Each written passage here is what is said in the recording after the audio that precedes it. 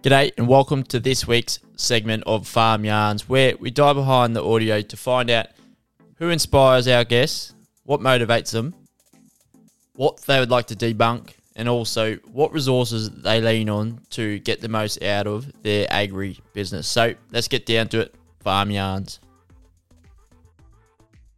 Well, Pete, we had you on earlier on in the week talking everything Case IH, what's happening in the industry and what you're excited for. But today, the listeners can actually find a little bit about who Pete McCann is and what inspires, motivates him, or what resources he probably leans towards. So welcome to Farm Yarns.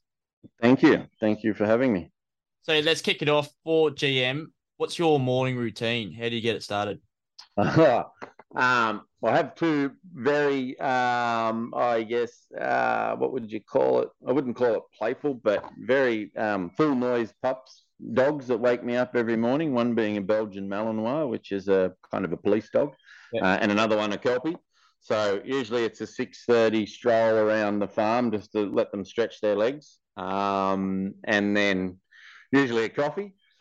And a quick review of my evening emails, because being a global company, there's always a region awake somewhere asking something or requesting something. So we get onto those, and then really, since it used to be in the office every day for pretty well 10 years, and then the last 3 years I've been fortunate enough to be banished from the office and up at my little farm just out of Gloucester. So it's a beautiful place to work. All the international people always comment on the bird noises in the background and etc. But I think it's good because you do get a little bit of that work-life balance. You know, obviously, as I said before, being an international company, we have a lot of calls at random times, whether it's 1 a.m. or 2 a.m. or 10:30 at night. So you are pretty well on call 24 hours a day. But I guess coming off a farm, as most of your listeners will know, you've kind of been built into that work ethic. You know, there's always something happening somewhere. And then it's, you know, a mixture of conference calls with teams. I definitely think I'm a little bit more blind than I was 3 years ago from sitting in front of a computer. And then, you know, probably every couple of weeks I'll get to travel. As I said, on the previous interview, I was lucky enough to go down to Longford to see the Steigers that are going to Antarctica, which is just an awesome, you know, to win that tender. And that was pretty well a 3 year discussion with about a 12-month cover off from the tender. To win that was fantastic. They've actually got machines down there already. And just to see how, with the modifications that we make, you know, we put 4,000 litres of fuel on it instead of 1,000 litres. You know, the tracks are different. They'll have ice spikes in them. It's just a true testament, I think, to the Steiger and then tying back to the heritage. You know, in 1957, the two brothers went, well, we need a tractor and no one builds one big enough, so we'll build one. Yeah. And look at where it is now. Those machines are used on every continent on Earth, which I think that's what gives me a buzz. I feel very proud about the Case IH brand and its heritage. So yeah, I guess I see myself as the true protector of the brand in Australia and New Zealand, and working with, you know, our growers and the producers, and obviously my team. And whether that team sits from a product marketing to a sales to service to our warranty guys and girls, you know, it is a huge, you know, team effort from that point of view. Absolutely huge feat, and especially to get those three Steigers across from Tasmania down to Antarctica and the modifications you would have had to do there. But a very interesting sort of morning routine that you've got there, Peter, and it seems to be working out for you to keep everything in balance, having that work-life balance, but also when you're on call 24/7. But let's bring it back to your farm and your first farm experience. What was your first farming memory that you can remember? Oh, I think as some of your listeners will probably have a giggle, it's the good old days of picking up sticks and rocks. So I used to hate it. And my father would say to me, my father wouldn't actually speak to me till about 11 o'clock. because he said I was in no mood to have a conversation. So we go out and, cleaning paddocks and etc. And my family farm is a mixed farm. So as I said in the previous interview, my father's an animal husbandry farmer, I suppose. I was never a fan of stock or horses. They have their own mind. At least if machinery, you make a mistake, it's you. You're in control as best as we think we are. So yeah, I was never a real animal person. I did do 12 months in the territory on a station, chasing cows and driving graders and etc. out on the edge of the Tanami Desert, which was a very informative year, I should say. But just trying to understand all the different areas of farming. You kind of forget about how hard those girls and guys do it out there.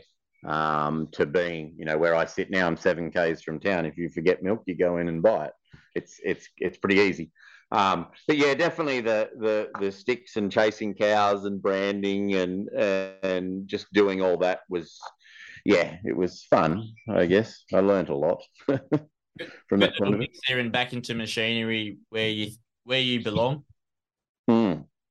Yeah, for sure. Yeah, for sure. And my sister still runs the farm now. Our farm wasn't quite big enough to support 3 families. So when I think my father worked out I didn't really like cows or sheep, I put my hand up and said, well, I'll go and get a job. And my sister is definitely an animal farmer from that side of it, to put it bluntly, where she hates machinery. So I still go back to the farm whenever I can to help out, depending on whether we're cutting hay or stuff like that. So they still get my free labour from that point of view.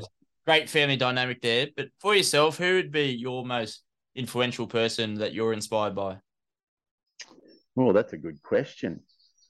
Personally, yeah, I guess I've always been a big fan of Richard Branson. I think what he did, pretty well starting off with not a lot, and then launching an airline and etc. was crazy, with what he did. And one of his comments were, "You've got to be prepared to risk it all if you want to make it all," which is very impressive. And he's now got Virgin chips as well. Yeah, well, and I think he built a brand. I guess I am a very big,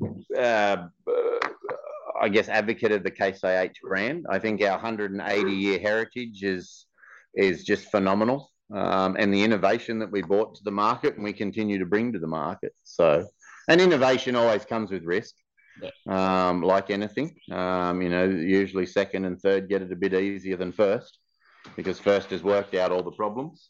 So yeah, it's always interesting. Sorry about that. I had to let those 2 dogs out. Yeah. Good thing didn't perk up just before in the last episode, so we can get it away now. Yeah. For yourself, what's a myth you'd like to debunk about the machinery industry? I think I guess I take some of our customers' comments a little too personally occasionally. I'm sure your viewers, your listeners will, if they get onto my Twitter account, scroll back in time. There's a lot of pressure of parts and etc. And I think I might have had a little bit of a flame out.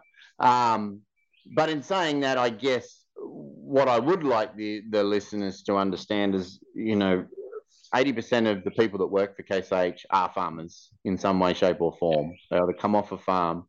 So we understand the struggles. We understand the frustration, from whether it be not having parts or, something doesn't work or something breaks, because everything breaks. It's machinery. It doesn't matter what it is. It will break at some point. No one's ever built a 100% foolproof one, machine, that is.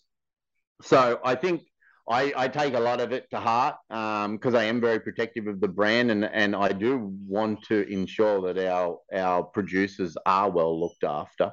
As I said, I've had agriculture in my veins forever, and it is really it's not really a job. It's more of an obsession, I think, personally. I think once you're in, you're in. I would love to understand how we could bring more people in, because I think sometimes we get a bit of a bad rap in the cities. The farmers complaining, blah blah blah. I think it's a great way. It's a great industry to be in. Like, there's not many industries you get to go out, be outside, feed the world, and it's a very important part. And I think it was highlighted really well in COVID. The world got very scared that we were not going to have enough food, and I think agriculture took a step up the ladder from an importance side of it. Which, ideally, I'd like a different way to do that as opposed to having a global epidemic. But yeah, I think we are people. As far as I'm concerned, I am the brand in Australia and New Zealand, and we do everything possible to try and make sure those wheels are turning. Absolutely. Great point, and a good one to debunk there as well, especially in the high demand times that we are in, and now agriculture needs to perform on that as well. But for yourself, you mentioned it just before with Richard Branson. How do you look at risk in work and life? I'm probably a bit of a risk taker, I guess. Yeah. I'm not a punter. I didn't even buy a ticket in 160 million last week, which I was slightly disappointed about. I probably should have remembered that. But I think that comment that Richard made, I think kind of embodies Case H to a certain point, because we did bring out the actual flow. That was a very different combine than anyone had ever seen before. We invented the quad track again. We went through a lot of pain when we bought that machine. I'm sure some of your listeners would have had old 9380s back in the day that couldn't keep rubber tracks on them, but we learnt a lot as well. But I think some of those early adopters got the benefit, and said, oh, wow, this thing, the flotation's fantastic. There's no compaction, et cetera, et cetera. So I think that whole mantra really sits well with Case IH. We are definitely innovators. We want to push the envelope, and that's what excites me about the autonomy side of it. And I can guarantee to all the listeners that I am pushing harder than I've pushed on anything globally within our business to do some of the first testing, to have the opportunities first, because I think our producers will grab it with both hands. And I think it's the next level of productivity, is kind of controlling what is uncontrollable for us, which is labor. There was the old reason when we first bought out that ASV. I remember a gentleman coming up to me and saying, you're going to put a heap of people out of work with this. And I always referred it back to, when they used to, in the logging industry, it took two people on a cross-cut saw to cut a tree down, and then they invented the chainsaw, and it takes one person. It's evolution. It's, we're trying to fix a problem that is not going to fix itself, i.e. labor, from that point of view. Yeah, a huge thing to look at for labor, and improving that sort of scenario for farmers is going to be a big thing, and is also a big thing. But for yourself, what's one tool that you can't live without? Oh, I wouldn't call it my from a work point of view or a personal point of view, or both.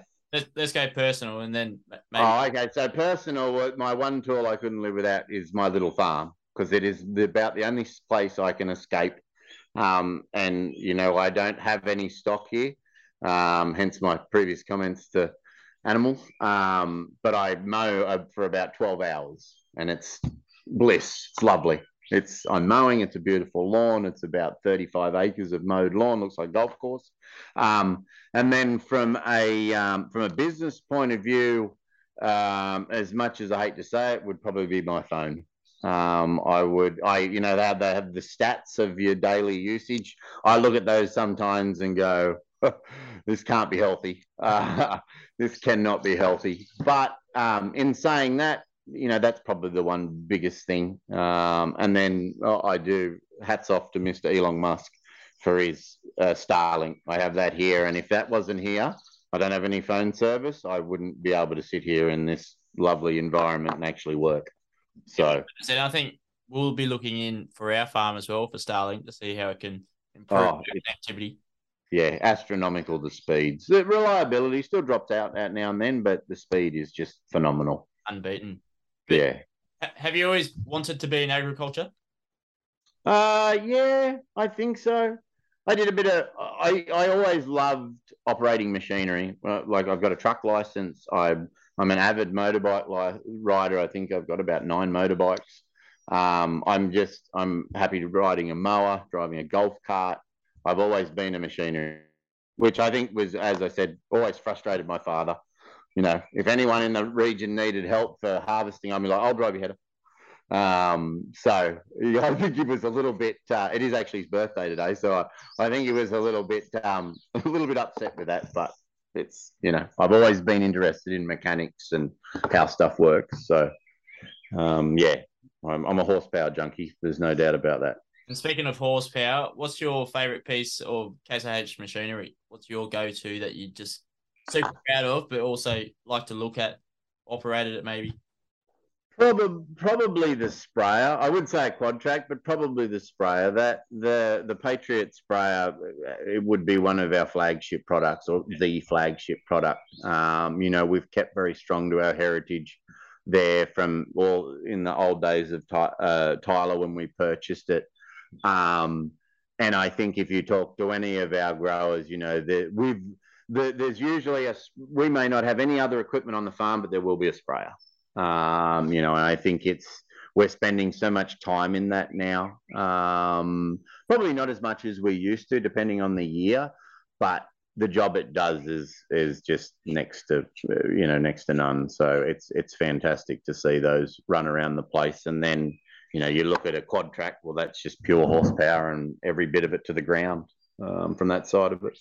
Yeah, I think that's a good pick because we saw it at AgQuip up there on demo for the crowd to see. And like, we don't have self-propelled on our own farm, so it's pretty cool to see something so big. What's working for Broadacre and everything, and where it's going as well. Yeah, and I think there's such an important piece you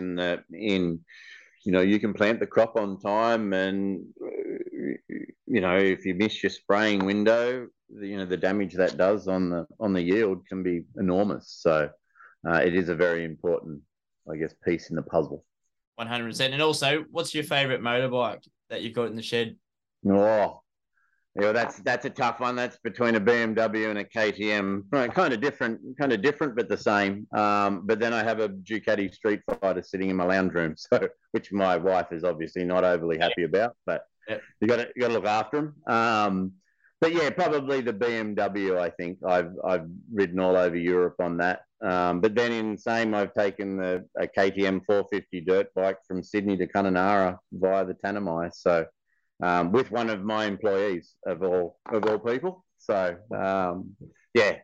it's another escape. You're in that helmet. You're very free. Good. Yeah, we might have to tee up a ride one day. That'd be good. Oh no, we can do that. We actually the boys down south in Temora used to do crop tours once a year. So there'd be 20 or 30 motorbike riders or farmers, and we go and tour everyone's crop. It stopped when COVID hit, but I think they will get it up and going again. It was great. It was a great event. Yeah, that'd be the go. I actually did think in 2017, so you can on the horse. Yeah, nice. That's impressive. I haven't been to the Fink yet. I haven't. I've ridden up it, but I haven't been there at race day. So one day. I've never actually been there to watch it, so I just went there to ride it for the first time, and okay. Whoops, just get bigger and bigger. Yeah, it's crazy. For yourself, a bit of a productivity hack that you've got working behind the scenes. What works for you to improve your daily routine? I think it's being very rigid with your daily routine. Yeah. So I think for me, again, my daily routine at the farm with my 2 dogs, they like consistency. So they know when they get up, where they're going, what they're doing. And I do the same thing in work. I'll sit there, especially with, I guess for me is email management. Making sure I clean that email, and you're cleaning up to 1,000 emails, making sure everyone's got the answers they need, and etc. There's always stuff that falls through the cracks, but I think that's just life. We're so time poor. But I think, again, the preparation side of it, then for events and stuff, it's all about the prep. The more prep you can do, the better. You kind of align it with flying a helicopter. You don't just go and jump in and hit the gas and go. You do your preparation and make sure you have a safe flight. So that's very important. Beautiful. That was a good one. And if you weren't doing what you're doing, what would you be doing? Oh, probably selling motorbikes or something to do with, there'd be some horsepower in it somewhere along the line for sure. But I definitely couldn't do the 9 to 5 in the office. I think the good thing about this job is you are given so much of ownership of it. Yeah. And it's a massive company, CNH Industrial's close to the tune of 40,000 employees in every corner of the world. The opportunity just to grow is huge. You can pack your bags and move to America and you'd have a job for life. So, I think it would definitely be something with horsepower for sure, somewhere along the line. Good stuff. And are you a book reader? Have you read No, more of a podcast listener, actually, to be honest. What's your go-to podcast that you listen to? Oh, maybe the true crime ones. I think are trying to work out what's happened to who, and I've nearly finished one. I think it's called In Your Backyard, which is a very well known one, which I found. And I think, especially with some of the kilometres we do, I do drive a lot, not necessarily fly, like I'm going to Moree or Queensland and etc. And if I do get a window where I don't have a meeting I have to be on, I actually do that just to, again, keep the mind fresh and be thinking about something else for half an hour. Great stuff. Well, Pete, thank you very much for coming on to Farm Yarns, getting to know a little bit more about you. I think it's pretty good insight to see what the GM of Case IH is doing across Australia as well. No worries, Jack. Thank you very much for the invite. It was great having a chat. You can't actually see what I'm wearing for every conversation, but be sure I'm wearing a Farms Advice green, as I like to call it, kindly supplied by Stockman & Co. By the farmers, for the land. Jason and team over there do a stellar job, so check them out at stockmanandco.com. Get some quality work shirts, footy shorts, hats and more for this summer. Make sure you use the discount code that they supplied just for Farms Advice listeners, Farms Advice 10. Make sure you get into it. This Farms Advice episode does not stop here. Come and join the conversation on Facebook, Twitter, Instagram, or TikTok, and even join our Facebook group. Go to farmsadvice.com.au for more on this episode and spread the hashtag FarmsAdvice to your mates. If you can leave a review on Apple or Spotify, that will let other farmers find us too. But until then, see you next Tuesday. In the spirit of reconciliation, the Farms Advice podcast acknowledges the traditional custodians of country throughout Australia and their connections to land, sea, and community. We pay our respect to their elders, past and present, and extend that respect to all Aboriginal Torres Strait Islander people today.